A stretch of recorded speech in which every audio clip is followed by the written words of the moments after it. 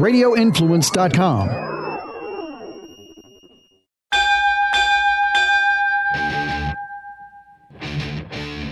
The countdown is on to fight time. This is Big Fight Weekend. Now, here is your host, TJ Reeves. Well, here we go, and I am amped. WBC World Heavyweight Championship fight coming Saturday evening. Deontay Wilder, American champ, making the 9th defense of his WBC belt, taking on England's Tyson Fury. 12-round main event, Staples Center in Los Angeles. It is on Showtime pay-per-view, and we are ready to preview it for you here as part of Big Fight Weekend. Great to have you. I am your humble host, and I am excited. Whenever there is an American heavyweight that's involved, you take special interest. This is going to be a theme throughout the show. And Deontay Wilder, Tuscaloosa, Alabama, a guy that has risen to prominence basically from nothing all the way to his amateur career, his bronze medal in the 2008 Olympics in the heavyweight division in Beijing. Self-made now after that, worked his way up as a professional, eventually winning the WBC Heavyweight Championship back in 2015, and has continued to defend it over and over and over again. So let's give credit where it's due to Wilder as he gets set to take on Tyson Fury, a guy that formerly held all the belts, the Unified Heavyweight Championship, but shortly after winning a unanimous decision over Vladimir Klitschko to clinch that Unified Heavyweight Championship back in 2015, he ended up being stripped of all of those belts, basically unable to fight. An odyssey for him involving mental illness, drug use, although not failed drug tests, but drug use, and more than a 2.5-year layoff. Still, Fury undefeated at 27-0, 19 knockouts. He's huge, as you're going to hear about in this preview, at 6'9" and some 250, 260 pounds. The fighters will be weighing in on Friday evening for this fight in Los Angeles. We'll see how much Fury weighs. Wilder expected to come in somewhere around 235, 240 pounds. These are big dudes that are going to be throwing big blows coming up as part of Big Fight Weekend. So I'm excited to help preview it here. Big punching power from both of these fighters. Should be a lot of excitement. So again, whether you found us through Radio Influence or you found us via iTunes, Stitcher, Google Play, whatever the case is, wherever you hear Apple Podcasts, tune in, any of that, search Big Fight Weekend and subscribe and make sure that you are part of this show. All right. I have a litany of guests here to join me. Coming up straight ahead, Deshaun Tate will be here. He's one of my go-to guys, an analyst out of Atlanta, a huge fight fan. He's going to be talking Wilder and Fury with me here in the preview mode and what he thinks and a prediction from him, some analysis. What kind of chance does Fury have? Also on this program, we'll go across the pond. We go everywhere to try to break this down. Who better to help me than someone in the UK that is qualified, talented, and credible to break down boxing? He's the boxing writer. He's David Payne. His site is theboxingwriter.co.uk. You can read him there. You can read him on gambling.com. He's been a guest before on Big Fight Weekend. He's going to tell us more about Tyson Fury and what kind of chance he might or might not have against Wilder. And again, I'll probably say this a couple times during the podcast. This is a big deal in the UK and Europe. This is going to be on in the middle of the night in Britain. But all over the place in Britain, in Europe, they're going to care about what Tyson Fury can or can't do with Deontay Wilder in this fight in Los Angeles, California at the Staples Center. Again, Showtime will have the television later on in the podcast. Al Bernstein, the Hall of Fame commentator with Showtime, more than 35 years of championship fights for Al. He's done over 75 big-time world title fights on various networks, including basically the last 8 or 9 years with Showtime. So I look forward to talking with Al about this matchup, about these two big guys. He can break it down like no other. All right, what else do we have for you on the show? We're going to swing out to Los Angeles and talk with Tom Looney, my former colleague from Fox Sports Radio. Tom is a huge fight fan based in Los Angeles. He is going to make his way to the Staples Center here for this big showdown. He's been to many a big boxing venue and outlet. He's a huge fan of the sport. I want to get his thoughts on, does Los Angeles care about this fight? Looney lives there. Is LA, is Hollywood that has all the stars, the glitz, the glamour, Showtime that has LeBron now with the Lakers, that has the Dodgers, that has the Rams, that has USC football, and on and on. Do they care about this Wilder Fury fight? I'll ask Tom Looney about that here in a little bit. We've got a special sponsor on this show. That is Touch Vodka, bringing you Big Fight Weekend. We'll hear from Ron Bartholomew, the CMO, the Chief Marketing Officer of Touch Vodka, and touchvodka.com, and tell you more about that. And the thing is, Ron's a huge fight fan. I want his thoughts on this Wilder fight with Tyson Fury. So I'm excited to talk to him a little bit later on the show. You're saying, wait a minute, isn't that enough with the different interviews? I've got somebody that's going to be in the corner coming up on Saturday night of Deontay Wilder, and he's a former Olympic champion himself. We mentioned how Wilder is a bronze medalist from the '08 Olympics. Well, now some 34 years ago, Mark Breland won the Olympic gold medal in L.A. at the Los Angeles Summer Games for the Olympics, won the gold medal in the welterweight division, went on to be welterweight champion of the world. He's in Wilder's corner as Wilder's trainer. So you'll hear from Mark Breland on the ins and the outs of this fight, what concerns them about Tyson Fury, the big burly Englishman who's 250, 260 pounds. We'll see what he weighs. What kind of threat is he going to be with 27 wins and 19 knockouts? Fury has fought a couple of times this year, names that you wouldn't know. Most of the names that he's fought you wouldn't know in the United States. This is clearly the biggest opponent he's fought since the Klitschko fight 3.5 years ago. And again, for Wilder, he has been in with some good competition over the course of the last 4 or 5 years. You have to believe that's advantage Wilder. Mark Breland will talk about all of that, about trying to remain calm in that corner, calm in the moment for what is an enormous fight. First pay-per-view fight of Wilder's career. He's fought on over-the-air TV. He's fought on premium cable TV. He's also had an opportunity to fight with Showtime now for several of these fights as part of premium cable. Now this is Showtime pay-per-view. He's the headliner. Let's see how much attention this one gets. And an interesting aspect to this, which you'll hear from Mark Breland, I'll put this to him. The Alabama Crimson Tide are his team. In fact, Wilder wanted to go play college football for Nick Saban in Alabama, but it turns out he did not end up playing football. He in turn took boxing, took that route to turn pro to make money.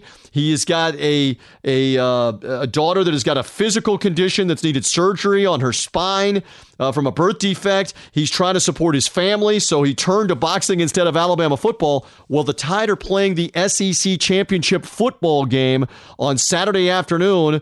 And so it's Roll Tide for the state of Alabama in the afternoon against Georgia in the SEC championship football game. And then it's Roll Tide for Deontay Wilder against Tyson Fury on Saturday night.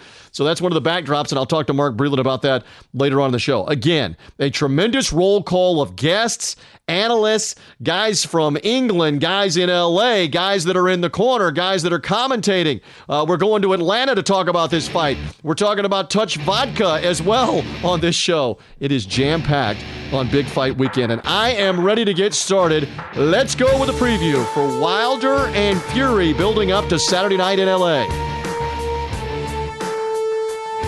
We are ready to roll here. Bunch of different guests, and this guy's going to lead us off as we're ready to talk Wilder Fury and the WBC Heavyweight Championship title defense as Deontay Wilder looks to remain undefeated. Los Angeles Staples Center is the site, pay-per-view. He's headlining it.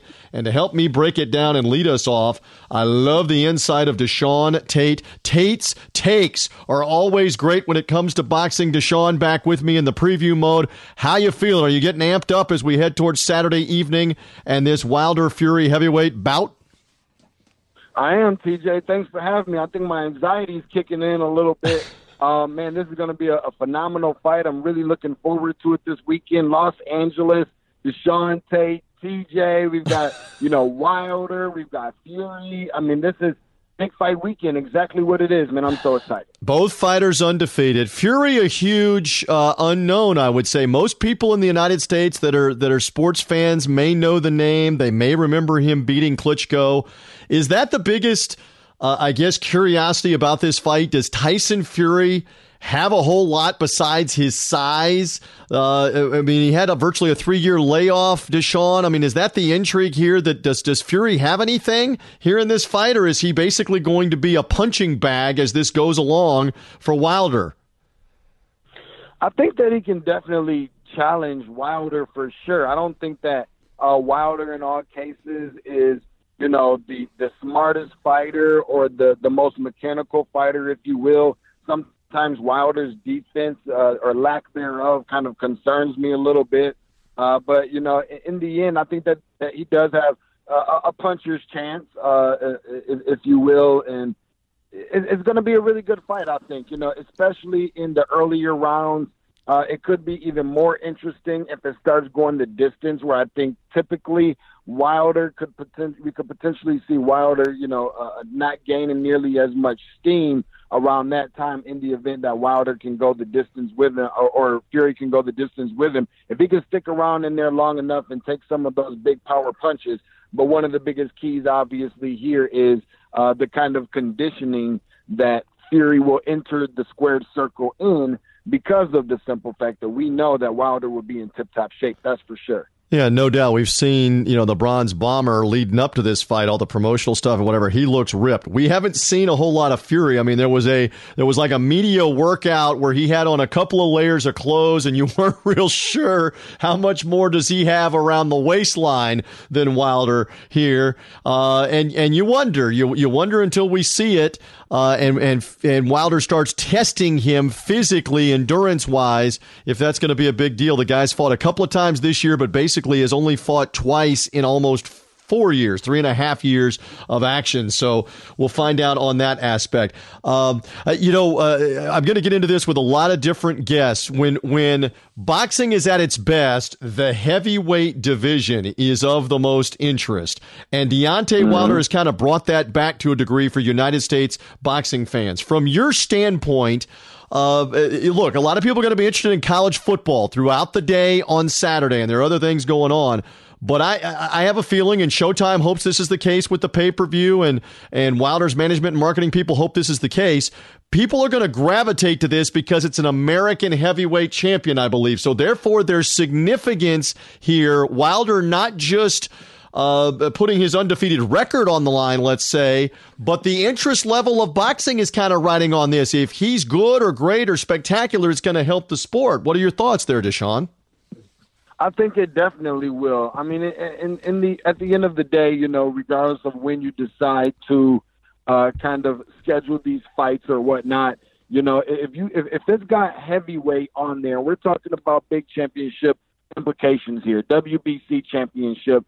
Hey, if we're looking at it from a standpoint of, just boxing and overall, two really good boxers, well-known names. I mean, we're not talking about Wilder getting in there with somebody, with a no-name guy. Now, granted, I would have liked to see this fight, happen and maybe taking place after Fury got the win over Vladimir Klitschko, who hadn't lost in about a decade or a little more probably. But I definitely would have liked to see it happen around that time. But at the end of the day, I love the fact that what boxing has that will benefit and going for itself is the fact that these are two guys who are not shying away from each other. They're both wanting to get this thing done, and more importantly for the viewers, and it happened. And I don't think that you see that regardless of the weight classes. You don't see that enough in boxers nowadays where you're getting guys in their prime years and so forth. I'm glad that they're deciding to go ahead and do it at this time before we start having conversations about this being pushed back to a later date, and then one guy's not in his prime and the other guy got more trouble and this guy didn't make weight and this and that, and people having more personal issues going on more than anything. I'm glad that they're making it right now. Maybe the two of them are not necessarily, both of them at their tip-top condition or prime years of their age, but I think Wilder certainly is, and I think he's going to bring it, and the kind of competitor that I think Fury is, regardless of any of those things, I think that he's going to bring it as well, and it should make for a really good fight on Saturday night in L.A. Well, and obviously it's something where Fury was calling out Wilder 3 years ago before all the problems. And so really it's 3 years in the making. And it's one of those where they kind of need each other. I was thinking about this when you were giving your answer there. Wilder needs notoriety worldwide. And in the UK and Europe, and we're going to have a guest on here in a little bit, David Payne from over in the UK does a great job with his website, theboxingwriter.co.uk. He gives us the insight. He's been on several times here on Big Fight Weekend, giving us kind of the European, the English, the British point of view. This is a big deal in England and in the UK that Fury is fighting this fight. It gives Wilder credibility if he can win this, depending again on what Fury looks like. Fury needs this fight because I think that everybody wants to know, all right, is the guy's heart still in it? This is the current one version of the heavyweight championship. The champ that he's going against is undefeated. Nobody's beaten him, and it's a way back for Fury. If he can win, it's a way back to big-time money, big-time stardom, big-time fights. So they need each other in that way. This is going to be another theme throughout the podcast. What do you make of it being in Los Angeles? So many huge fights in the United States, Las Vegas, New York, Atlantic City. This one in Hollywood, Deshaun. What is Tate's take about the glitz and the glamour of the Hollywood aspect here of Deontay Wilder fighting there? I think it's a great idea. When you think about boxing, you think about all of those things. People want to come out with their flyest clothes and we like to call it drip. The new school teacher, I got to get you accustomed to it. We call it drip.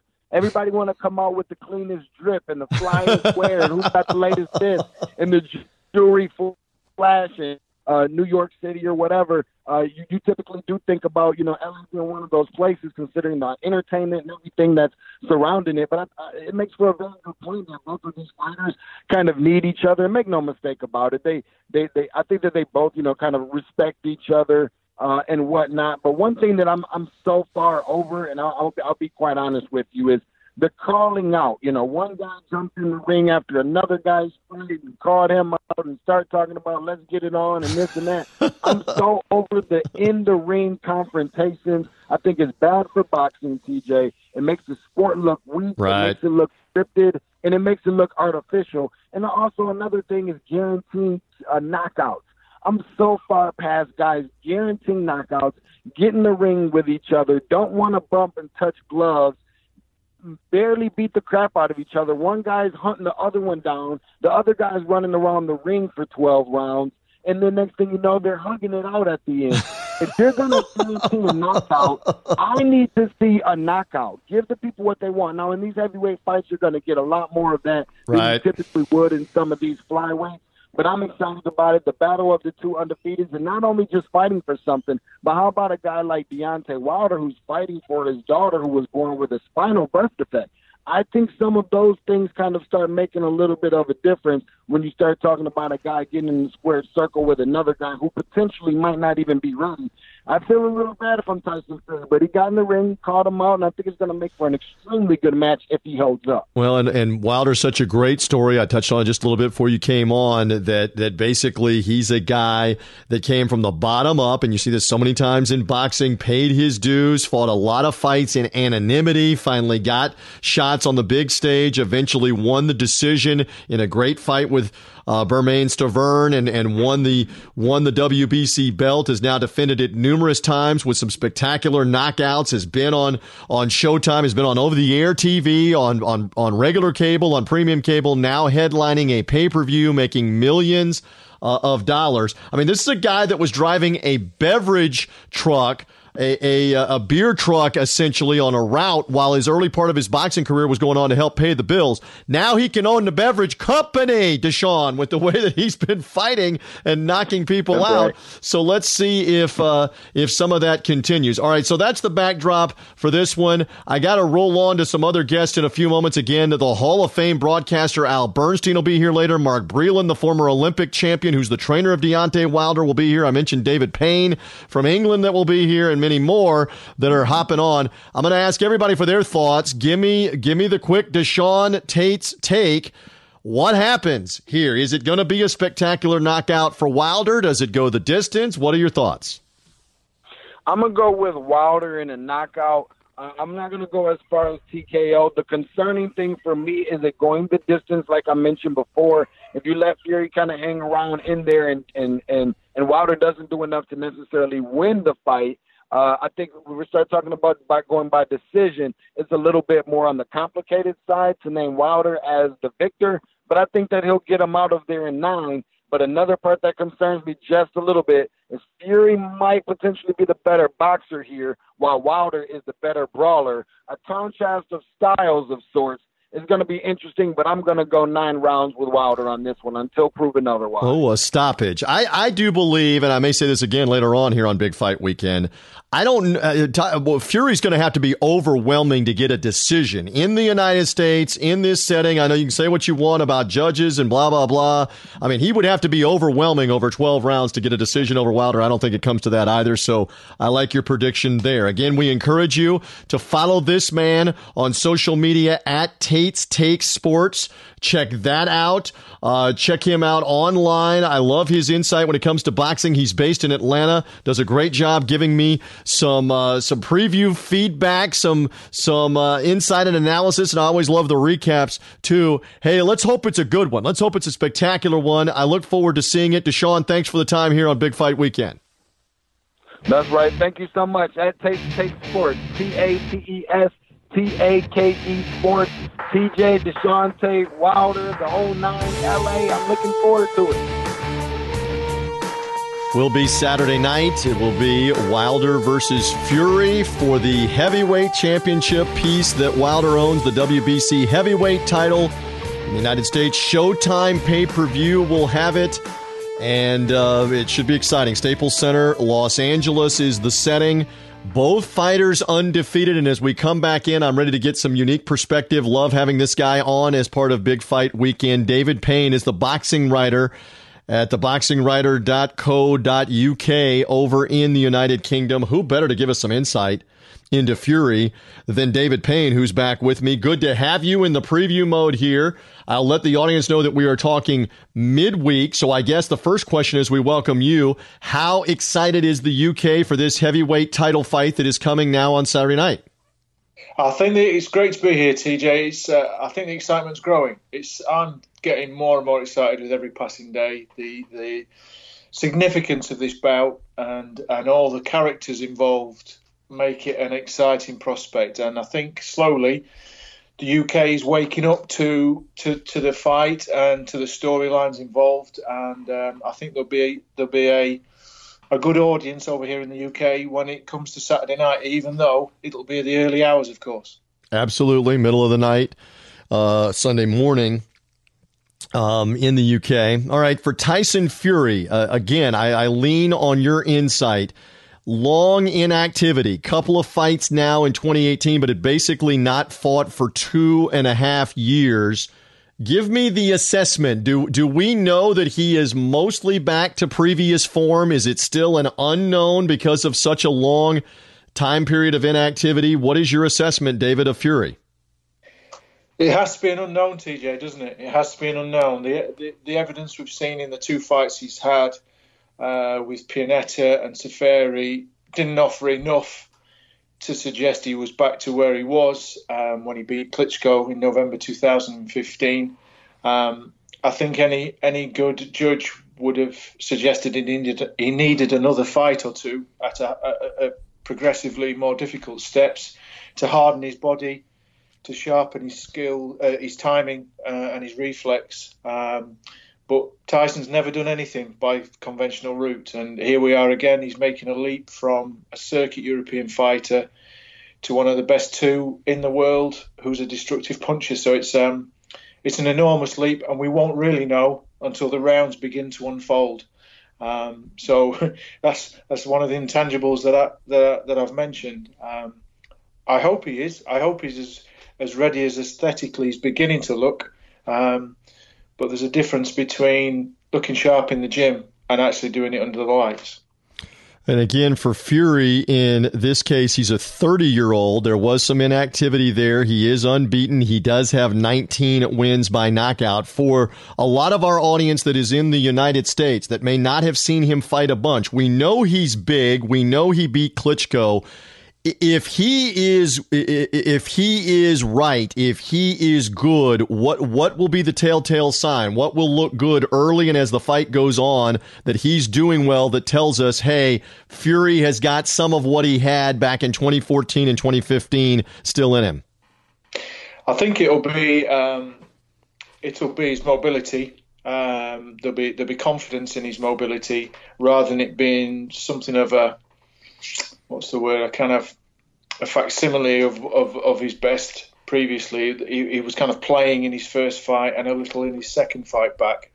But it'll be authority in his movement, in his footwork, and he'll enjoy probably spinning young Wilder around when they're getting close, and there'll be a smile on his face more than likely. If you start to see the sense that Fury really feels he's comfortable in there, you'll see the footwork great. You'll see the timing of the counter punches as Wilder comes in, as we presume he's going to do. So it'll be those things. It'll be the timing. It'll be the reflex. It'll be the footwork. They'll be the telltale signs that he really is on form and has done the necessary sparring and preparation that he needs if he's going to navigate potentially 12 rounds with such a big puncher. Voice of David Payne. Always love his insight, especially on British fighters in the UK. So he's an excellent resource for this Wilder Fury fight coming up. And we've been previewing it here on Big Fight Weekend. Okay, so there's two schools of thought. One, that when Fury fought Klitschko at the end of his career, basically, and Fury helping end Klitschko's career with the unanimous decision win, and that was the best fighter, obviously, he had ever been in the ring with. The second school of thought is Fury has not been in there, therefore, with a puncher the same way that Wilder is, who has so many knockouts, so many early knockouts. Again, we're dealing with a little bit of an unknown here, but isn't it fair to say that Fury's basically been in with one big-time name, and I don't know how much of a threat Klitschko was going to be to knock him out. Clearly, Wilder is a threat to knock him out. What about that point, David? Well, you can't argue that Wilder's the most pure puncher that Fury's been in with. The fact that Wilder can knock people out whilst not being in conventional positions with his feet, not shifting his weight conventionally, it shows there's a natural puncher. He's blessed with natural power. So I wouldn't disagree with that conclusion that Wilder is the biggest puncher Fury's been in with, despite the fact Klitschko's got far more knockouts. So that's a very valid point. But Fury, when he fought Klitschko, you could draw the conclusion that Klitschko was towards the end of his career. But the performance that Klitschko subsequently put up against the young puncher Joshua showed that Klitschko was actually far from finished. And what Fury actually did was took away all the tools that Klitschko had. And he did that with boxing skill. He did that with a little bit of psychology, which I don't want to overplay or underplay.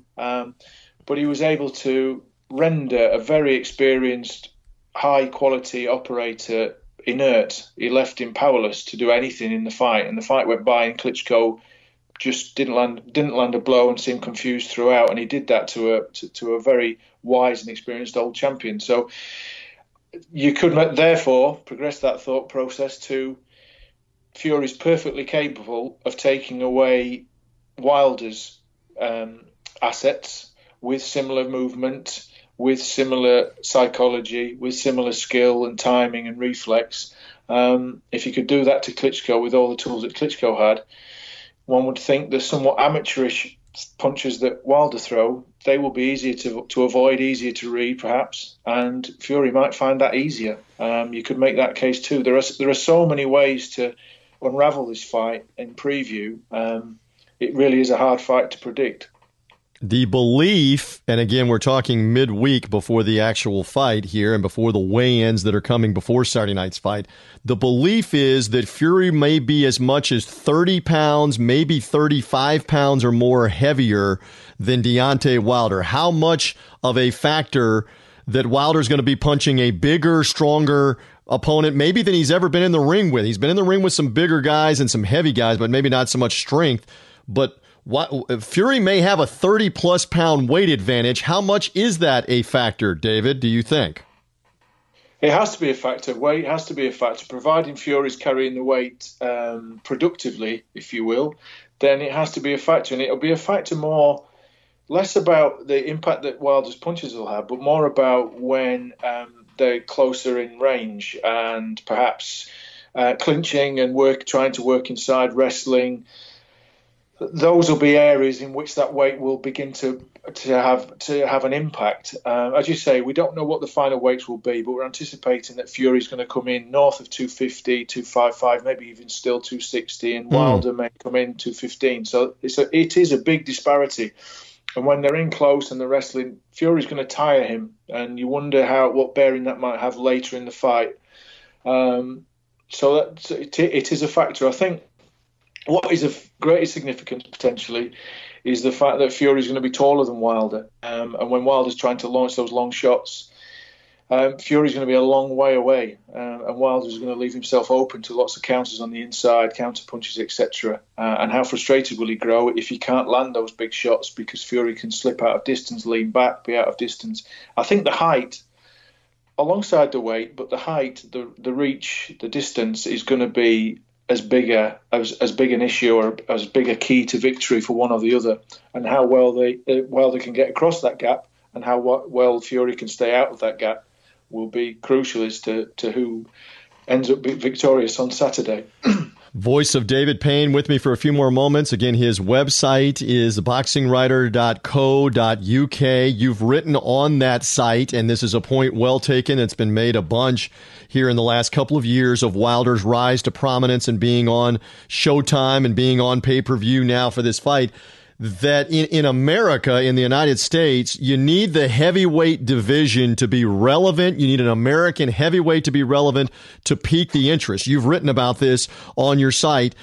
So that makes this fight even more intriguing because a lot of people will look at this as, hey, maybe this is Wilder's biggest test to this point. Certainly he beat Stavern not once but twice, including with a devastating first round KO in the rematch.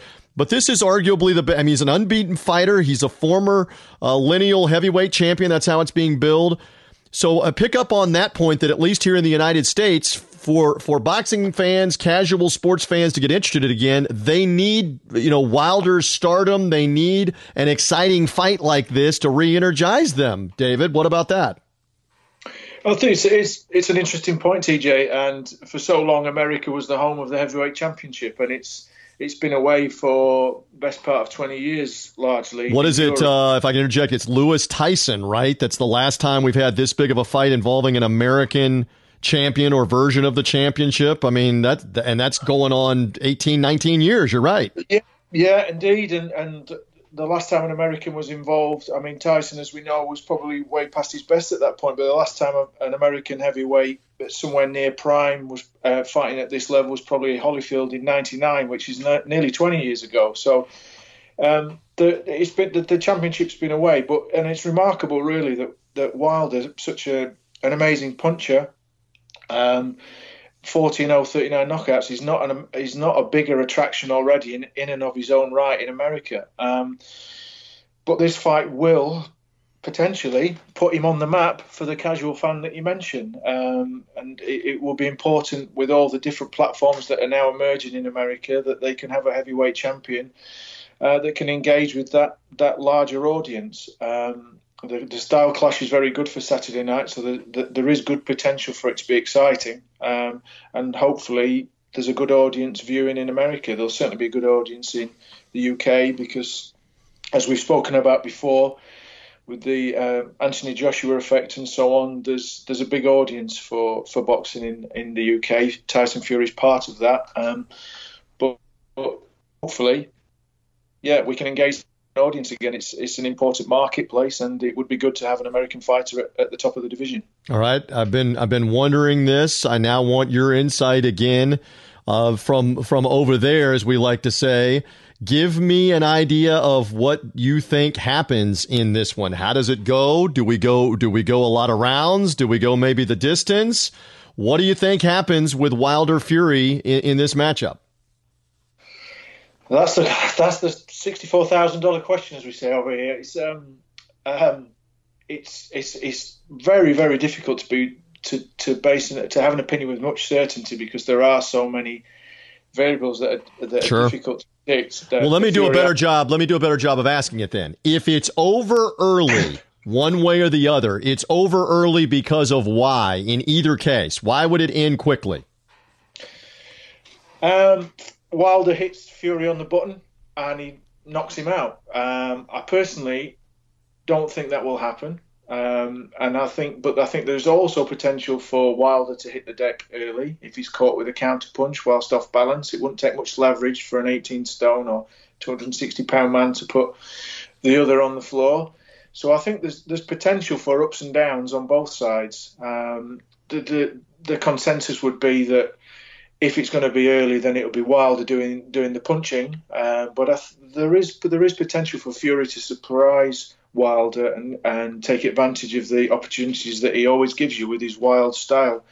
If it goes longer, then naturally the assumption is that Fury is enjoying success and he's able to maneuver around Wilder and move Wilder around to his own tempo, frustrate him, score points, befuddle him largely and leave him looking like an amateur, which he often can look.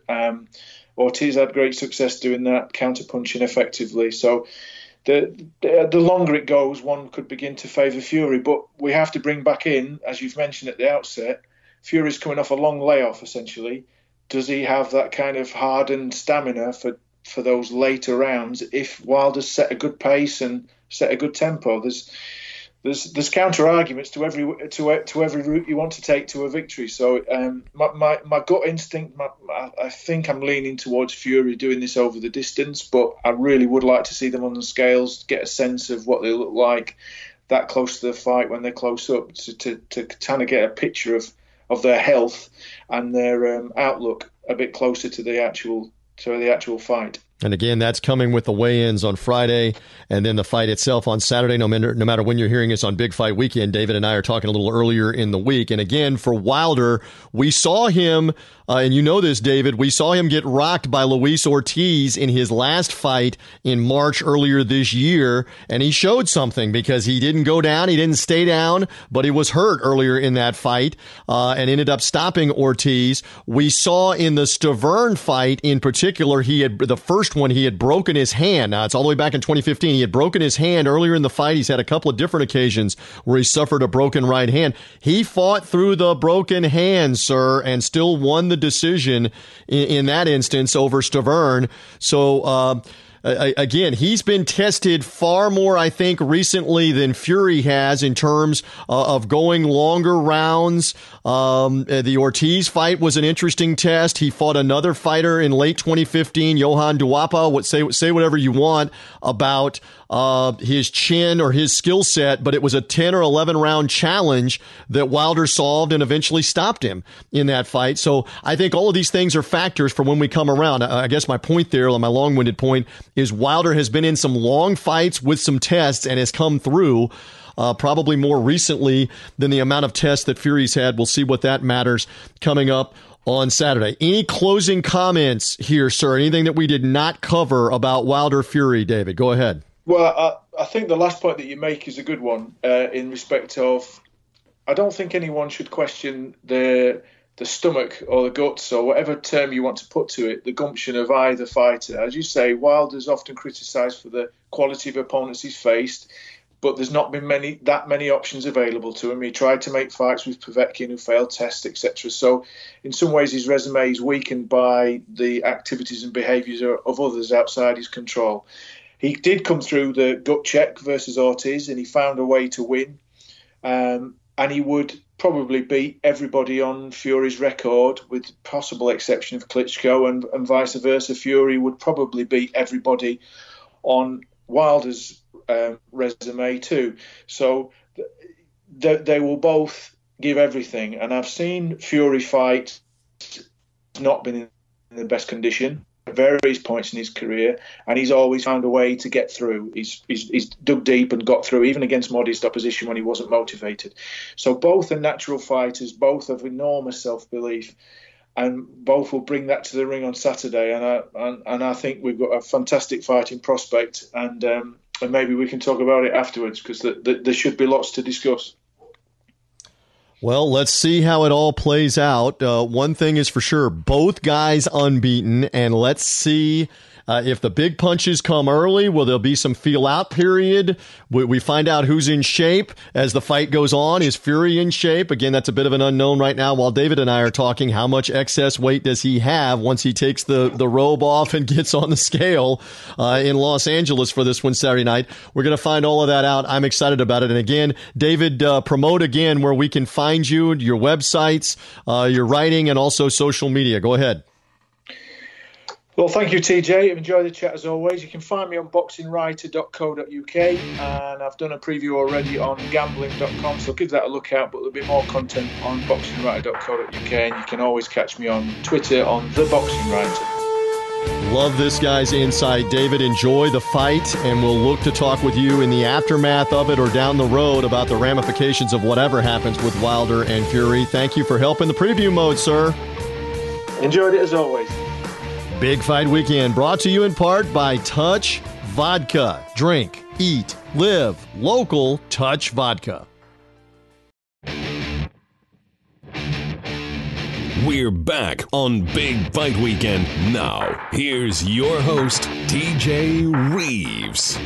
As we do continue, a privilege to have a former gold medalist for the United States, a former world welterweight champ, and he is going to be heavily involved in this world heavyweight title fight coming Saturday night with Deontay Wilder and Tyson Fury. Mark Breland is a trainer for Deontay Wilder. He's with us here as part of the Big Fight Weekend preview of the fight. First of all, thank you for doing this. It is a thrill to get to talk to you again, being a longtime fight fan and remembering your great career.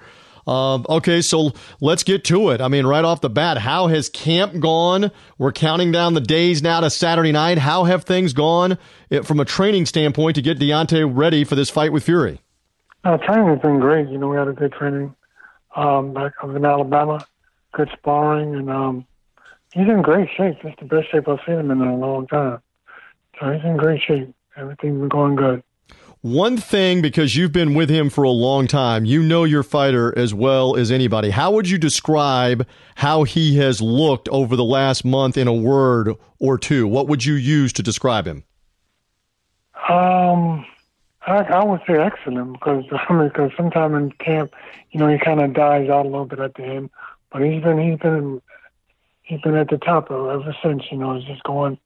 You know, once the last couple of weeks we normally like pull back, but he's been going full speed. And I'm like, oh, okay, all right. You know, I'm not gonna, but you know, if it's not bothering you, I'll leave it alone. And even though he looks real good. Well, I haven't seen him in a while. Well, we're happy to hear that report for this fight coming up.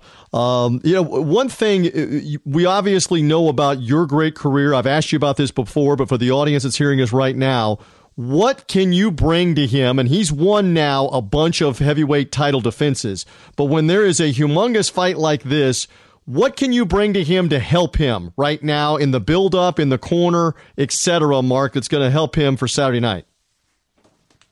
Well, my thing, I mean, there's a guy like Tyson Fury fighting him, you know, in fights like this, here's a guy who's very awkward. And, you know, he does all kinds of stuff basically to get inside your head.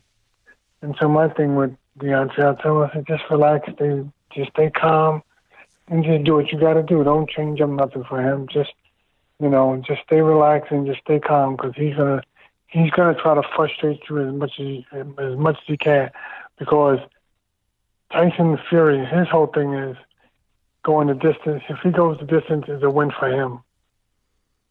Trying to last that 12 rounds, right? Will be a challenge. Right. As long as he don't get knocked out, that's a win for him.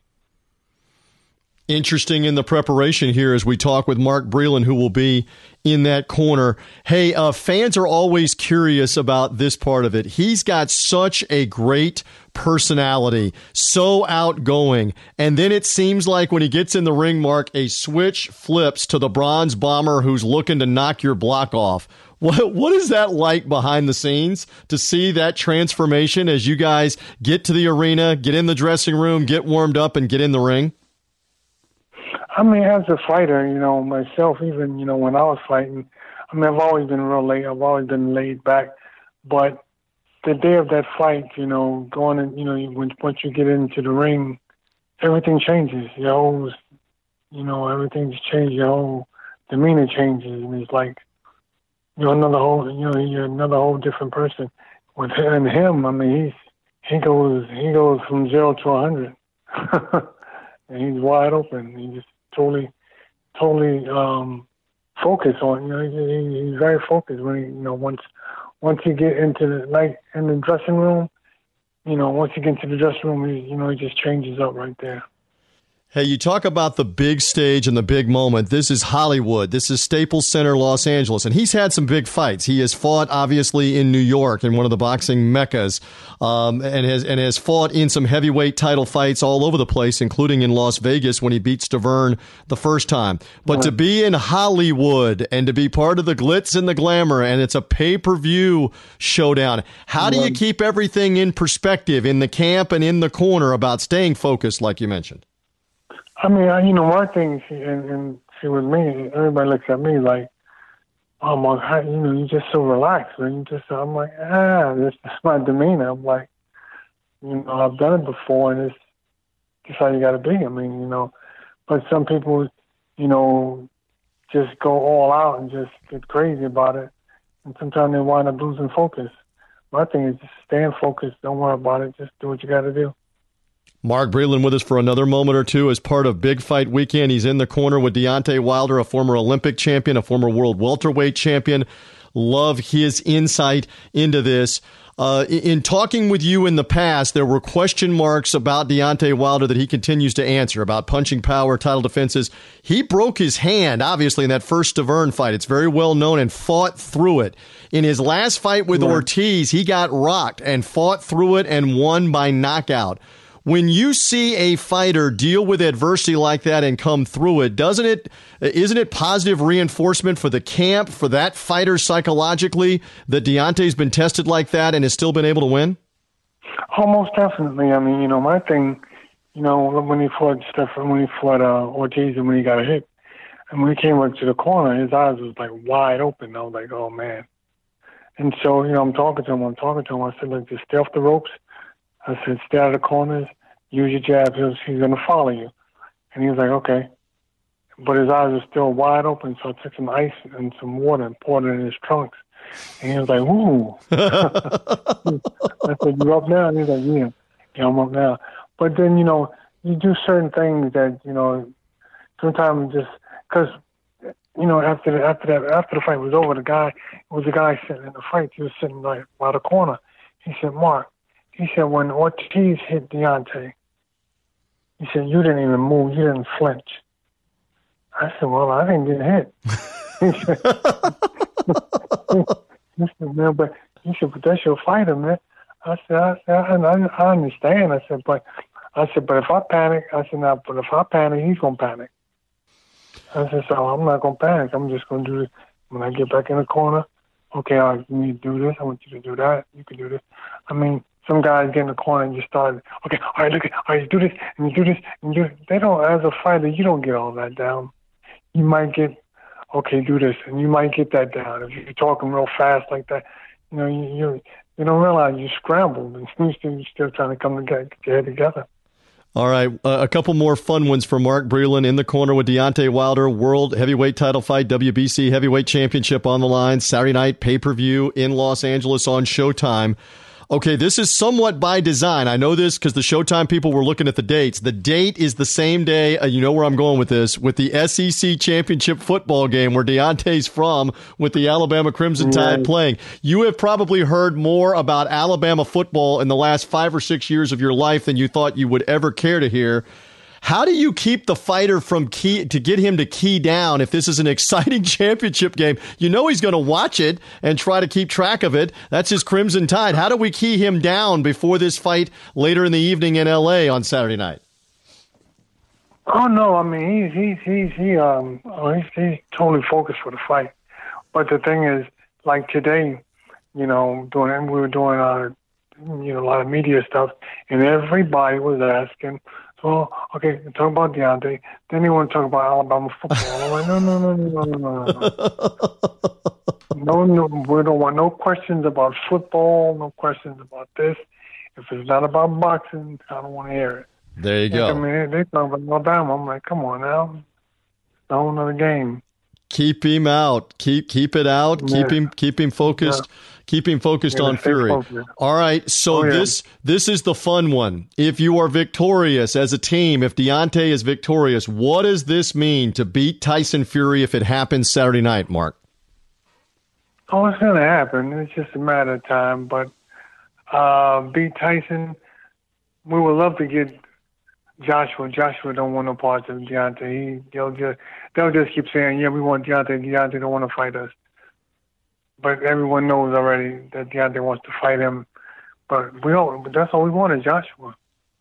Well, we'll see if that fight can get made at some point. And I know this because you guys have talked about this. You were willing to go fight him in London under certain terms as well, and we're even trying to get him to come to New York, right, Mark, to fight with a bigger guarantee, right? Exactly. I think they were splitting $50 million apiece. No, they was going to get $50 million apiece. And he was like, no. They were like, no, he can't get the same amount I get. What are you talking about? Well, keep winning the big ones like this one on Saturday, and then there may not be many other options or many other choices if that is the case. Mark Breland, it's always my pleasure to get to talk to you as part of Big Fight Weekend. The champ joining me to talk about the heavyweight champ that he's in the corner with on Saturday. Good luck to you guys. Thank you for the time. Thank you. You're welcome. They are big sponsors with us as part of Big Fight Weekend. It is Touch Vodka, and I always love getting to talk with Ron Bartholomew from Touch Vodka, who handles everything with their marketing and all that's going on. And there's big news for these guys as well. He's with me to talk about their product and to talk about this fight as well. Good to have you, sir. Hopefully Thanksgiving was good, and we come off Thanksgiving with what we think would be a wild, maybe big knockout heavyweight championship fight coming on Saturday night. How are you? Yes, sir. I'm doing good, man. I'm glad to be here. I'm glad to look forward to this upcoming fight this weekend as well. So big time stuff on a big time weekend. Yeah, no doubt about that. So I've said this to a couple of others. I mean, for the heavyweight division to be good and for an American to be prominent in it, it's good for boxing. I mean, maybe that's selfish for us in the United States because there's obviously Anthony Joshua right now in England. The Klitschko brothers fought in Europe a bunch. But, I mean, this is a big deal because we have an undefeated American heavyweight champ. So there's something different about this and what's going to happen Saturday. It's really a big deal for the same, really for the fact that it fortifies boxing. It's one thing to be a champion at multiple weight levels, but nothing like a heavyweight champ. The heavyweight champ is the champ of boxing, point blank. Well, and this guy has that personality. This guy has that knockout punch. He has the unbeaten record. He's the drawing card. What do you make, Ron, of the fact I've already built this in as well? It's not in Las Vegas. Wilder has fought in New York at Barclays Center in Brooklyn. This in Los Angeles, in Hollywood. It goes left coast. It goes west coast. West Coast, Staples Center, Hollywood. It's only fitting for an American to be the champ. He's going in, and he's going to come out champion. Point blank. Deontay Wilder all the way, 100%. Oh, this sounds like Ron thinks this is going to be an early knockout. We don't know a lot about Tyson Fury. We've seen him fight a little, saw the Klitschko fight, but it was 3.5 years ago. Ron, I mean, I think a lot of people would be surprised if Fury puts up a great fight. Some will wonder here what kind of shape he's in. We won't really know that, will we, until this fight goes along for a while? I mean, if it goes to the 6th, 7th, 8th round and he's still got something, then we know. Until then, we don't know, do we? Exactly, but at the same time, now Fury is a champion. So once a champion, that's taken a lot for him to be a champion. So you can't just throw that away. You have to understand that this man has been a champ. The fact is he's had a 3-year layoff, so that's problematic. But at the same time, we also have to understand that Deontay Wilder is a knockout artist. Now, what happens if this gets more to a boxing-style match? You've seen Deontay get shaken up a little bit in that last fight, and then, he prevailed. But the point is we don't really know what we're going to get. If Deontay has his way, it'll be quick, but we don't know. We can't guarantee that. 40 wins, 39 of them early. You were mentioning the Ortiz fight back in March. And we made reference with Mark Breland about that fight. I love you and I are old school. We love Mark Breland from the 80s, the 84. Speaking of Los Angeles, in Los Angeles, the Olympics in Los Angeles, Breland won the gold medal and then later the welterweight champion. And Breland said to us in the earlier conversation, Ron, that when Wilder came back to the corner after Ortiz had hit him and rocked him, he was wide-eyed, like he was still hurt. And Breland went for the first time, went, we got to get him back, get his mind right, get him back. And they did. He dumped water on him. He dumped water, he said, down his trunks to wake him up. He did everything to wake him up, and then he eventually stopped Ortiz in the 10th round of that fight. I think this is another good thing because you're a longtime fight fan like I am. When you've experienced adversity, and we keep talking about this on Big Fight Weekend, when you have experienced, he broke his hand in the first Stavern fight. He fought through it. He won the fight with a broken hand. He won the fight. He got rocked in this last fight. He won the fight. Ron, what does that mean when you see a fighter battle through adversity like that and still come out on top? He's battle tested. And this is the one thing we have to keep in mind about Deontay Wilder. He's fighting with a purpose. You have to understand that. I mean, his daughter with the issues that she's going through, that's his main purpose. So it's really tough to defeat someone who has a purposeful foundation. So, I mean, he's been shaken up a little bit, but guess what? He's just being battle tested. So I look forward to him winning, no matter what. But I'm not going to just play like Tyson Fury as a true, a true opponent. We have to look at it for what it is. The man is once a champ, and so once a champ, always a champ. And Fury, in his case, 27 wins, 19 knockouts. What kind of power does he have left? The two guys that he fought earlier this year, not much competition, and he stopped them both. We'll see. We'll see for that part of the fight. Again, Ron Bartholomew is here from Touch Vodka. They are sponsoring us as part of Big Fight Weekend. Tell me more about the product because you are expanding with Touch Vodka, even outside the United States. Tell me more. Yeah, we're looking to expand in early 2019. We've already started shipping to the Orient. So we have Indonesia opening up. We'll have China. We'll have Japan opening up. We'll have the Caribbean opening up. So there's a lot of things that's going on right now. So it's strange, because we have other countries opening up when we're not exactly available across the United States. We're only available in Florida and Louisiana at this point. But there's a lot of great things happening. We just had our strategy meetings for 2019. And, 2019, 2020, and 2021 with a 3-year plan. And we just have great things on the horizon. So thanks to my team for that. And tell us more about the flavors, the different types of Touch Vodka, because there's a lot of different brands of adult beverages here, but you do some unique things with your vodka that I want you to share real quick with the Big Fight Weekend audience. Go ahead. Okay. So the original that we have is the Artisan. It's made from honey. It's totally different, handcrafted, made from honey, very, very complex. It's a 31-day process in order to make that one. Then we have what we call Touch One. It's gluten-free, made from non-GMO corn, very, very smooth, original, no flavor. Then we have the 3 citrus, which one is key lime, one is Valencia orange, and the other is ruby red grapefruit. So the process that we do is we don't smash, mash, or cut any fruit. We basically soak the fruit, and the oils of the fruit is what you smell and what you taste in a product. So it's always a great tasting product, and it's handcrafted. We make it right there in Ybor City, Florida. The reason I'm saying that because I'm riding in Dallas right now while I'm talking to you. This man can be anywhere because I've talked to him frequently, and he's like, I'm on a jet. I'm going to the Orient, and I'm coming back. I've been in the South. I've been in New York. So I love that. Yeah. So, yes, made in Florida, and it's kind of got a taste of Florida, and you've even got a different version of it. It's also a taste of Florida as well, a different type of Touch Vodka. Mm-hmm.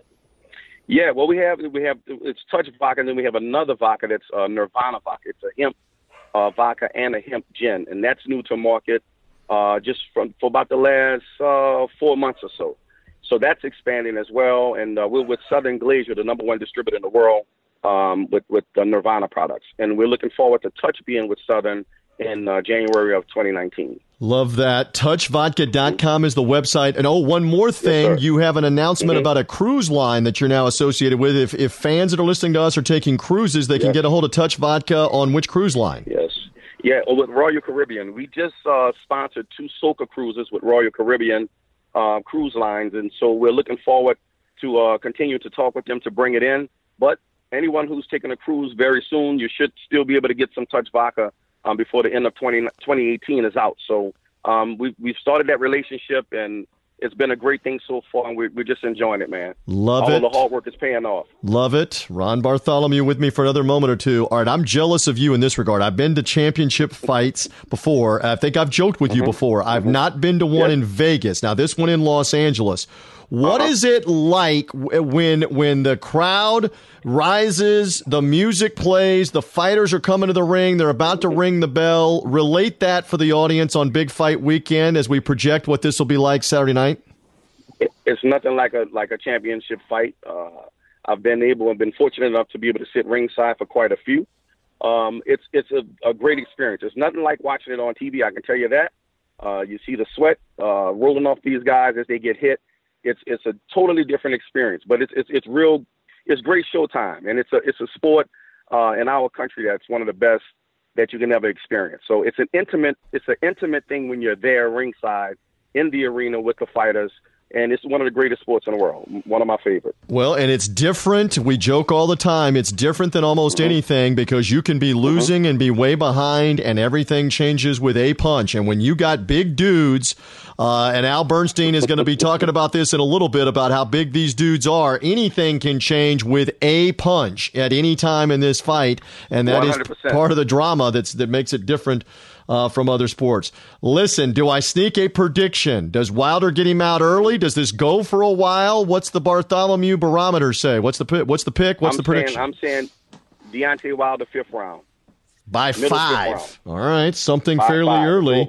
And it may be over earlier than that, depending on, again, what Fury brings and what he has in the tank. And there's one school of thought that, hey, there may be some counterpunching opportunities for Fury, and Wilder better be ready for that. We'll see. 100%. With the big fight coming up with the two big dudes here, WBC heavyweight title fight. One more time, Ron Bartholomew, touchvodka.com. They can find out more about how to get your product. Tell them more. Yes, touchvodka.com, nirvanaspirits.com, fatdogspirits.com. All right, check into those different outlets. Ron, thank you. Enjoy the fight Saturday night. I appreciate you being on. Thanks, TJ. I appreciate you, man. As Big Fight Weekend rolls on, it is my pleasure to bring in the Hall of Fame boxing commentator Al Bernstein, who will be on the call with Mauro Ranallo and Paulie Malignaggi for this WBC heavyweight championship fight. Deontay Wilder, Tyson Fury, Showtime pay-per-view on Saturday night. Al, it is a pleasure to have you again on our program here. And okay, we get a heavyweight title fight that has got a lot of intrigue here. That's my thought on this. How intrigued are you by Wilder against Fury, both guys unbeaten? Yeah, it's a very interesting fight, and it's probably the one heavyweight fight that's engendered the most interest since Lennox Lewis and Mike Tyson fought some years ago. And for a variety of reasons. You know, Deontay Wilder, an American champion who had a great fight his last time out against Luis Ortiz, in which he was tested dramatically and won in front of a large, enthusiastic crowd at the Barclays Center, taking on Tyson Fury, who had beaten the lineal heavyweight champion, Vladimir Klitschko, several years ago, was out of the sport for a couple of years due to drug abuse issues and also mental health issues, has had 2 fights since he's come back to the sport and feels he's ready to challenge Deontay Wilder. So they're big men with big personalities, and it's made for, I think, an intriguing build-up to this fight. A lot of the discussion about this one is, in some ways, Wilder, while a big puncher, will leave himself open, is awkward at times, and will leave himself open to the big punch. Is that what this comes down to? Can Wilder land the biggest of big punches? Can Fury take advantage if there's awkwardness and openings for him? Well, that's one of the intrigues of this fight. Tyson Fury, who is a very clever fighter, and by the way, the first fighter that Wilder is fighting that's actually taller than him, Wilder's 6'7" and Fury is 6'9". Tyson Fury is good at laying traps. He's a very clever fighter. He wants to decompress these rounds and at the end of the day get his hand raised after 12 rounds, though he would like to take advantage of Wilder maybe overextending himself. You mentioned that Wilder is a very aggressive fighter, somewhat unorthodox. he gets things done with a powerful right hand. And if that right hand lands perfectly, so far no heavyweights have been able to withstand it. Fury's mission, and he's gone down several times in his career, Fury, but it's always gotten up. His mission is to make sure that right hand does not land. Yeah, no doubt about that. Hey, interesting that earlier on this podcast we talked with Mark Breland, and you know him well, the former U.S. Olympian, former world champion himself. He's been with Wilder almost the whole way in his career. And I asked him about, adversity, fighting through a fight with a broken hand like he did against Stiverne when he won the 12-round decision, fighting through some adversity with Ortiz rocking him and then still coming back to win that fight. The fact that he's been tested a couple of ways, what does that say to you about Wilder, his makeup, his moxie, and what that means, if anything, for Saturday? Yeah, I think the Ortiz fight was really interesting because Luis Ortiz is a very big puncher. I mean, he is a power puncher in the heavyweight division. And he hurt Wilder badly. And throughout most of a full round was battering him from pillar to post. Wilder refused to go down.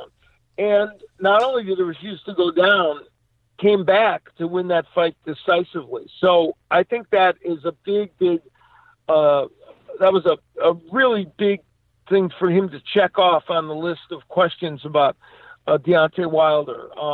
And so he was able to get through that. And that, I think, demonstrates his grit and determination. I love getting a chance for just a few more moments here to talk with Al Bernstein again on the call on Showtime pay-per-view. Okay, a couple of fun ones.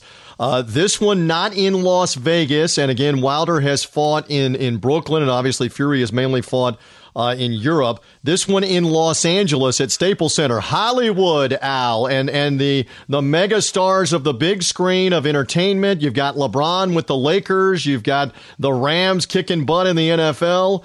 What about this one with L.A. as a backdrop here? What about it? Yeah, I think that's an interesting component to this. You know, the fight was originally supposed to be in Las Vegas, and it got moved here. And I think Los Angeles has kind of embraced the idea of having a big heavyweight championship fight here. They're expecting a very good crowd. There's been a lot of buzz here about the fight. And I think that adds another component that's kind of fun to it because it's someplace different than Las Vegas, though Las Vegas is certainly a great backdrop for the major fights. This one, I think, with that as an additional component, makes it extra fun. Hey, I love asking questions like this because you have great insight into this, and I don't know at the moment that we're talking if it's been announced who the referee is, but you mentioned it. It just calls to my mind. Wilder at 6'7", Fury at 6'9", both of them over 240 pounds. The referee may be a factor on can you get in there and separate guys that are clinching or fouling or things like that. Will that be a factor? What do you think? Yeah, it's a good point. I don't know who the referee is yet in this fight, but it is a factor, and you do need someone that's going to be able to handle these two big men. And also, we know that Fury is going to do a lot of holding and grappling. He does that in his fights, and Wilder will be looking to shake himself free. So it's a very good question. We're going to find out who that person is shortly, and it's going to be an important job in the ring. Yeah. No doubt. All right, and one more. When I ask this of others all the time, when you are getting ready to call this and they dim the lights and the fighters are coming to the ring, you've been doing this for a lot of years, you're in the International Boxing Hall of Fame, do you still get the hair on the back of your neck standing up, and will it be that way Saturday for a heavyweight title fight like this? Yeah, I do, and one of the first major pay-per-views I ever did was Hagler-Hearns, and I'll never forget taking my headsets off at that fight and looking around and saying, my goodness, I'm lucky to have this seat and be here doing this. And I've actually made it a habit in all the big fights that I've done of kind of revisiting that moment and kind of channeling that feeling, because I think it helps you understand and appreciate an event of this magnitude. No doubt, and I am a longtime fight fan, a fan of yours, and that is still, to me, the greatest first round of any championship fight I have ever seen. So if you're telling me here on Big Fight Weekend that I get something like that Saturday night for Wilder and Fury for a first round with Al Bernstein on the call with Morrow and Paulie, I'm buying the pay-per-view. I'm doing it, Al, if you're telling me that we get something like that first round. We're hoping for anything, even something approaching that in one of the rounds would be would be fine. And, these are big men who could produce anything in terms of results, and I think that's part of the allure of the big heavyweight fight. Should be a lot of fun. Al Bernstein, thank you for being with me. We look forward to hearing you on the call Saturday night of Wilder Fury. All right, take care. Big Fight Weekend brought to you in part by Touch Vodka. Drink, eat, live local Touch Vodka. We're back on Big Fight Weekend. Now, here's your host, TJ Reeves. Yep, we are counting down Deontay Wilder, Tyson Fury, WBC Heavyweight Championship fight, 12 rounds, Staples Center, Los Angeles. So to give me some insight, look who it is. A guy that is all Hollywood, a fellow namesake, Mr. Thomas Looney, on with Thomas Reeves Jr. here on Big Fight Weekend. A lot of people don't know what TJ stands for. Some think it stands for Total Jerk. Not the case. I always thought it was your gangster name. Yes, TJ for Thomas Jr. with Thomas Looney, my old colleague from Fox Sports Radio, who's as big a fight fan, maybe bigger than I am. How are you? Everyone has a particular area of genius, TJ. I have 11. One of them is the sweet science, and thanks for having me on. Okay, you're on the left coast. You're in L.A. Yes. We're leading up to it. Is this a big deal in a town that it's tough to be a big deal in an area that it's tough to be a big deal in? Are people starting to gravitate to this? Do they care? Wilder Fury Saturday night, Showtime, Staples Center? So it's a guy from Europe and a guy from the United States of America. This is a very Mexican city, TJ, and my Mexican brothers and sisters love boxing. It's the biggest sport in this city and the largest crowd ever to see anything at Staples Center ever was a fight with Antonio Margarito and Sugar Shane Mosley several years ago, because, as you know, even when you have a fight in a basketball stadium, you can put people down on the floor. So they had more people there, I think 22,000 than you can fit for a Laker game or a Lakers final. So, yes, boxing's always big in the City of Angels. All right. So what about for you? Because Wilder, he's fought some competition. He's knocked them all out. Fury, as you mentioned, is not a largely known commodity in the United States. He's big. He's from the UK. Does this appeal to Thomas Looney Saturday night? Oh, my God. Well, yeah, and of all the fighters that I've met, and I've gone to 40 fights in Vegas over the years since 2001, and I think that probably the most visible person over the course of the last several years has been Deontay Wilder. He's always showing up, promoting his brand, very charismatic, a sober cat, unlike Tyson Fury, and he's really working hard at the brand. And I will tell you one thing, he's been knocking so many guys out, sometimes as an underdog, that it seems like his competition is so-so. But when you are that talented, a lot of times you make your competition look so-so. It doesn't mean they are so-so. Yeah, it's a good point that you make. He's ended everything early except the one fight with Stavern when he first won the WBC belt, and then he avenged that decision with a first-round knockout in the rematch of Stavern of that fight. Okay, so a couple What's of big... fun about him, TJ, is he's sloppy at times. Yeah. And when you have a sloppy fighter, at times they get hit. There's mistakes made. And when there are mistakes made, guys go down. As we learned from Floyd Mayweather and Manny Pacquiao, those are two guys who are sweet scientists. They are geniuses in the ring, and they don't make mistakes. When you don't make mistakes, a fight can be really boring. Big guys, and these two are going to make mistakes out there, so guys are going to go down. It's going to be fun. It should be a lot of fireworks, and we wonder what kind of Fury we get, because the guy has basically fought 2 times this year, but had not fought in almost 3 years because he was a head case. There's rumors of drug use. Not rumors, he admitted it. 3 years and then attempted suicide. Yes, and then weight ballooning around 300 pounds. We don't know what kind of shape he's in, and then again, he's got the big punch, and that changes everything. And when guys are this size, they always have a puncher's chance. But I think when you take a look at Deontay Wilder, he's a sober guy. He's been an athlete the last 3 years.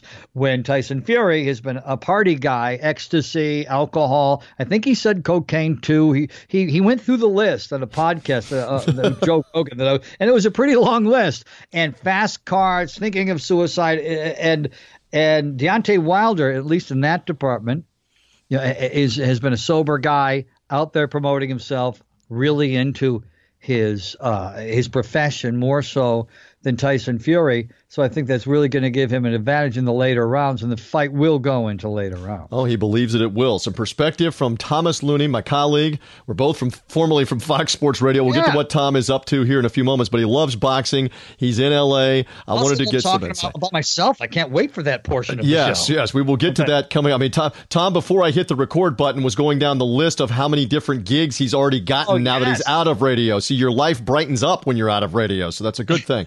Well, a lot of things happening. It's a lot of good things on that. Hey, big picture thing, and this is an obvious one. I'm gonna throw one 80 miles an hour belt high right down the middle. So here it comes. Okay. When the heavyweight division is great, and when there's an American Tyson, go back in the history of Ali. George Foreman, yes, Ali. Foreman, Larry Holmes, all of it. When there's an Evander Holyfield, somebody that's American that has the heavyweight belts, we gravitate more to it. How much more is the importance of the interest of the sport on Deontay Wilder's shoulders and how he does Saturday night? What do you think? It's really important, but I will tell you this. European and British heavyweights throughout the years, last 120 years, have been pretty predictably poor. In America, big-time boxing fans have always referred to European and British heavyweights as horizontal heavyweights because they haven't fared well against American heavyweights. And world heavyweight title fights have predominantly been in Europe over the past years with Vitaly and Vladimir Klitschko holding the belts. Here's the dirty little secret, though, TJ. Neither one of those guys, Vitaly or Vladimir Klitschko, won any belts and became heavyweight champions until after they became American citizens. They were Americans. So that's a dirty little secret there. Even though they were thought of as Europeans and they had European accents and fought in Europe, they lived in California. They were both young communists who eventually seeked asylum in the United States, the greatest country on earth. And once they became American citizens, they became tougher. And that's when they won their belts. This is a man that can break it down because he can go back to like fighters like Michael Dokes that used to fight for the title. Remember that name? What a great name. Not Dukes, not put up your Dukes. But go back to Jack Johnson, heavyweight champion. Of course, and then move forward to Joe Louis and all the others, Rocky Marciano, and now we're getting into the barbershop of Coming to America if we keep going down that road and the Eddie Murphy movie. All right, so on the big picture again here, we don't need a boring fight, and I think we may get an exciting fight, but a boring fight would be bad, Tom. I think that's rather obvious. For boxing and people, there's no chance of this being a boring fight. And I think sometimes those of us experts, we make a mistake at not warning people that a fight may be a boring fight. Like with Manny Pacquiao and Floyd Mayweather, we just told our casual fan friends, oh, this is it. This is the one. And we forgot to say, caution, it could be boring. These guys don't make mistakes. They might just stand there and look at each other. That can happen. With these two, with Tyson Fury and Deontay Wilder, because of their size, because of their quick hands, because of the awkward style in the early rounds of Tyson Fury, probably confusing Wilder, and because of Wilder's conditioning late in the rounds, and when the old guys get tired, they can get hit by and make a mistake, get hit by a big shot. This fight's going to have, I guarantee it, all of this, all of the above. The Tom Looney guarantee here on Big Fight Weekend on the podcast. That pipe lock. And by the way, I was the first guy to ever say that. Tony Bruno stole that from me, and then Mike stole that from Tony Bruno. But it was really mine. The lineage of the Tom Looney lines. All right, I'll circle back to boxing in a second. Okay. Listen, you and I enjoyed many a night on Fox Sports Radio. I would fill in for the JT the Brick Show. You would be on with Tom Looney. With Tom Looney, right? I would. Then it would be TJ filling in for JT with initials dyslexia with Tom Looney. A lot of times on Fox Sports Radio.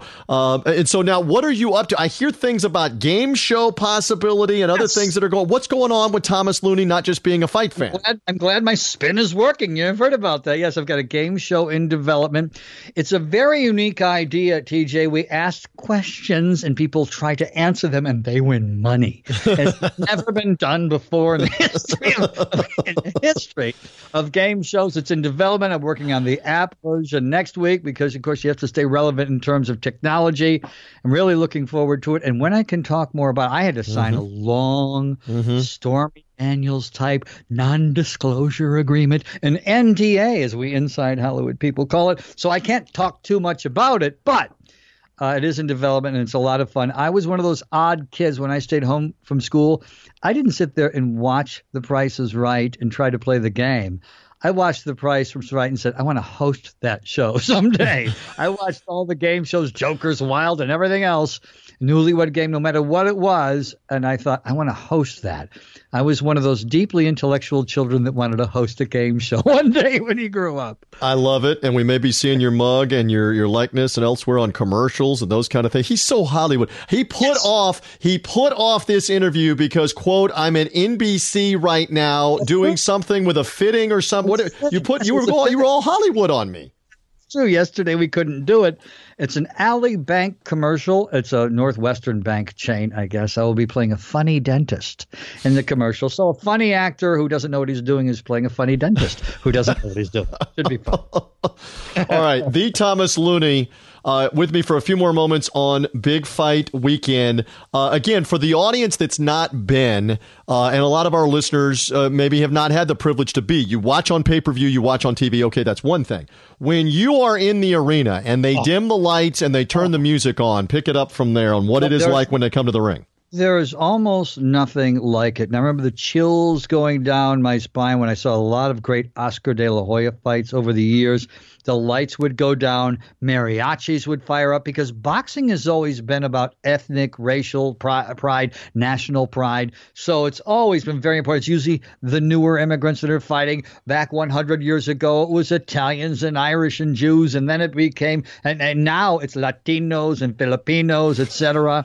and so people love to cheer for the people who look like them and hear the music. And so when people have flags wrapped, or people from Puerto Rico have the flag wrapped around them, or people with Mexican roots, or etc., because of the national pride, the ethnic pride, there's almost nothing like going to a big time fight. And when I was a kid, one of my goals in life, this is all about goal visualization, TJ, I wanted to make enough when I got older to go sit ringside at a big fight when I was a big boy.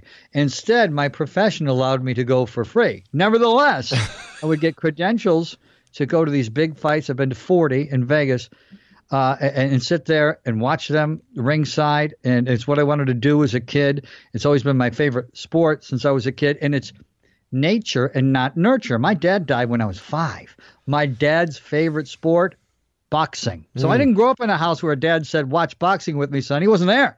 But I grew up in a house where I wanted to watch boxing whenever it was on television. My mother was fascinated by how it was in my DNA. Yeah, it's amazing. So I mentioned those moments, and I've been around some World Heavyweight Championship fights and some other fights at the lower weight classes, and had a chance. God. I mean, it is I'm the hair on the back of my neck is standing up. You try to relate it to, okay, like that Patriots Falcons Super Bowl that went to overtime, all right? Or Game 7 of the World Series that's going into the 8th or the 9th inning and it's tied, and we had that with the Cubs and the Indians a couple of years ago. You try to relate the drama to that moment, the moment where they've walked into the ring, the lights have dimmed, and the bell is about to ring. That's about the best way that I can equate the drama, because anything can happen once the bell rings, and it might be over in the first round. Right, and I think your analogy to World Series, because in World Series, if the Super Bowl, the crowd isn't as much into it because it's a corporate crowd, but at World Series, many times they are held in the city where the team is from. It's held in Los Angeles, and it's Dodger fans. It's held in Houston, and those are Astros fans. Those are people cheering for the name on the front of the jersey. And with with boxing and fighting, you have people cheering for the guy that looks like them, the guy who comes from where they do. And so you have that passion. People are into it, and there's nothing like being at a live fight. All right, I got to go here in a moment. You've been tremendous. You didn't ask me about my prediction yet. Are you clairvoyant? Or is your next thing the psychic hotline? Because that was coming right now. Okay, good. Who wins, and how long does it take? Aha! Well, Fury's bigger than Wilder. Fury has quicker hands. Tyson Fury has quicker feet. Good boxer, awkward style. He can make anybody look bad. He'll make Wilder look bad early on. Wilder has problems early with awkward fighters. He seems to have problems early with every fighter. But Deontay Wilder's opponents eventually get worn down. He's never had a problem with conditioning. He's always seems to be stronger in the later rounds. Tyson Fury may have issues with that, considering what he's been doing the past 3 years compared to Deontay Wilder. Deontay Wilder can end any fight at any moment, but especially late in the fight. He can do it with either hand. He could be down on the cards, but win with a blink of an eye late. Wilder by late knockout. Book it and lock it. How about that? All right, book it and lock it, he says, on Deontay Wilder late. Thomas Looney. He is great to follow on Twitter, on social media. Good luck. Looney on Fox. That's where I am. I'm still there on Twitter. It was when I left Fox Sports Radio, it was a amicable departure, TJ. So I can still use my Looney on Fox moniker until it's Looney on something else or Looney about something else. But it's always great waxing loquaciously with you, TJ. I love it. I've missed it. Let's see what we get out of Wilder and Fury. And promise me this: I would love to come back to you future Big Fight Weekend podcast to talk the sweet science, because you're a great conversationalist on the pugilism. I think I got all of that right. Anything. Yeah, I can talk about anything. I told you, you have to be a savant to do this job, and you have to be an expert in many areas. And as I mentioned, it will bookend with this, TJ. Everybody has a particular area of genius. I have 11. I love sitting here talking to you with these Sony headphones turned up really loud in my ears. Love the sound of my own voice. Yours is okay, too. I will come back anytime. I love it. Have fun being the wacky dentist in the game show. Have fun with the fight at Staples. Tom Looney, thank you. Yeah, TJ. Well, there's really only one thing left to do. We had the mayhem of the press conference Wednesday where the guys were going nose to nose, jawing, trying to sell the pay-per-view. We've had the weigh-in coming on Friday night for these two guys as heavyweights. What kind of shape will Fury be in? We know the Bronze Bomber will be in great shape. Will this end early with a big punch by one of these guys or a couple of big punches? Who knows? The longer the fight goes on, it has to favor Deontay Wilder because he's going to be the guy that's going to be in better shape. You have to believe that. I know that Fury upset Klitschko in a great performance by him, but that was 3.5 years ago. And he's not been in the ring with anybody like Klitschko over the course of the last 3+ years. Advantage Wilder. Wilder in his home continent in the United States, even though it's not in Alabama, it's not in New York where he's fought frequently, as we keep saying on the podcast, it's going to be in L.A. It still should be a pro-Wilder crowd. Let's see. Let's see if a lot of the fans from the UK invade Staples Center and are cheering and chanting like a British soccer game for Tyson Fury in this matchup. Will Fury be able to land the big punch against Wilder? Will he leave himself open? That's what we're going to find out. Should be a lot of drama and intrigue. I like Deontay Wilder to win, and Wilder may stop him early, by the way. I don't know that this fight sees the 5th or the 6th round. It may be an early win for Wilder. Then again, Fury could hang in. I still think Deontay Wilder comes out on top and then calls out Anthony Joshua. I mean, how much longer can Joshua avoid fighting the best fighter in the division that he hasn't fought? I mean, how much longer will the folks around Joshua, Eddie Hearn and Matchroom Boxing and all of that, how long will they be able to dance around fighting the premier guy who's got a portion of the heavyweight title, who keeps knocking out everybody he fights? If this is a knockout for Wilder, he should draw the line in the sand and say to Anthony Joshua, whether we fight in England, whether we fight in New York or Alabama or on the moon, let's do this at some point, 2019, 2020. Let's go. Let's get that fight together. Let's see what happens first, though, with Saturday night. Again, Showtime pay-per-view. We'll have it Saturday evening. Main event somewhere around 11 p.m. hour Eastern time, 11:30 in the West, something like 8:30 in the UK. What is that? About 5 hours ahead, probably somewhere around 4 in the morning in the UK. This fight will be going on. 4:30 in the morning, something like that, for Fury to try to pull the upset with Deontay Wilder. Both guys unbeaten. A lot of knockouts. Again, Wilder's only had one fight, the fight with Stavern, where he won the title the first time back 5-6 years ago, the 12-round decision. He avenged that decision with a first-round knockout in the rematch with Stavern. Let's see if Wilder can push him. I don't think that's going to be the case. The Bronze Bomber's going to have too much punching power in that big right hand.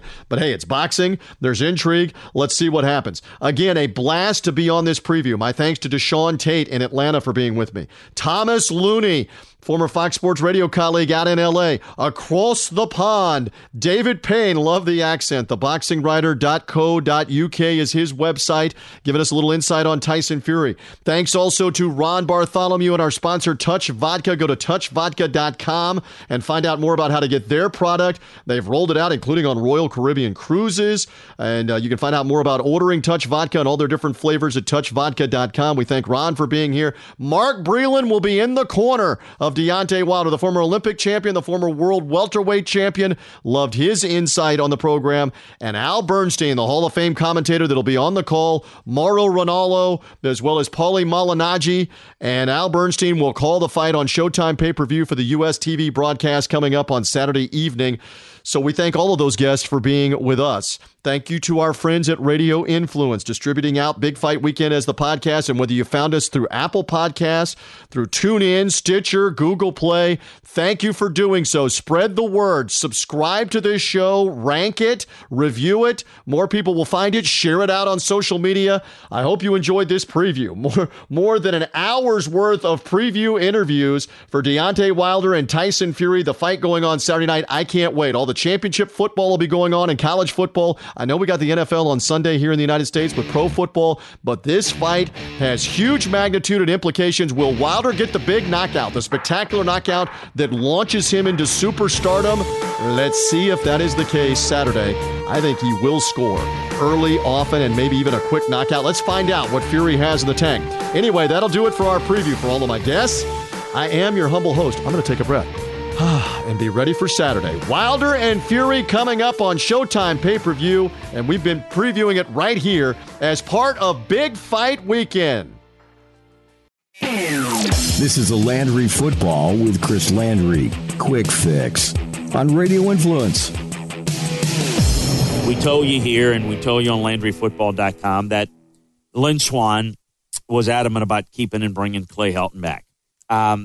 The only issue and the only variable was, were they going to get overturned or overridden by some influential boosters and board members that felt that a move should be made? Well, Lynn has won. Lynn has decided that he wants to bring Clay back. There's going to be staff changes. We'll see how this plays out. My concern is long-term.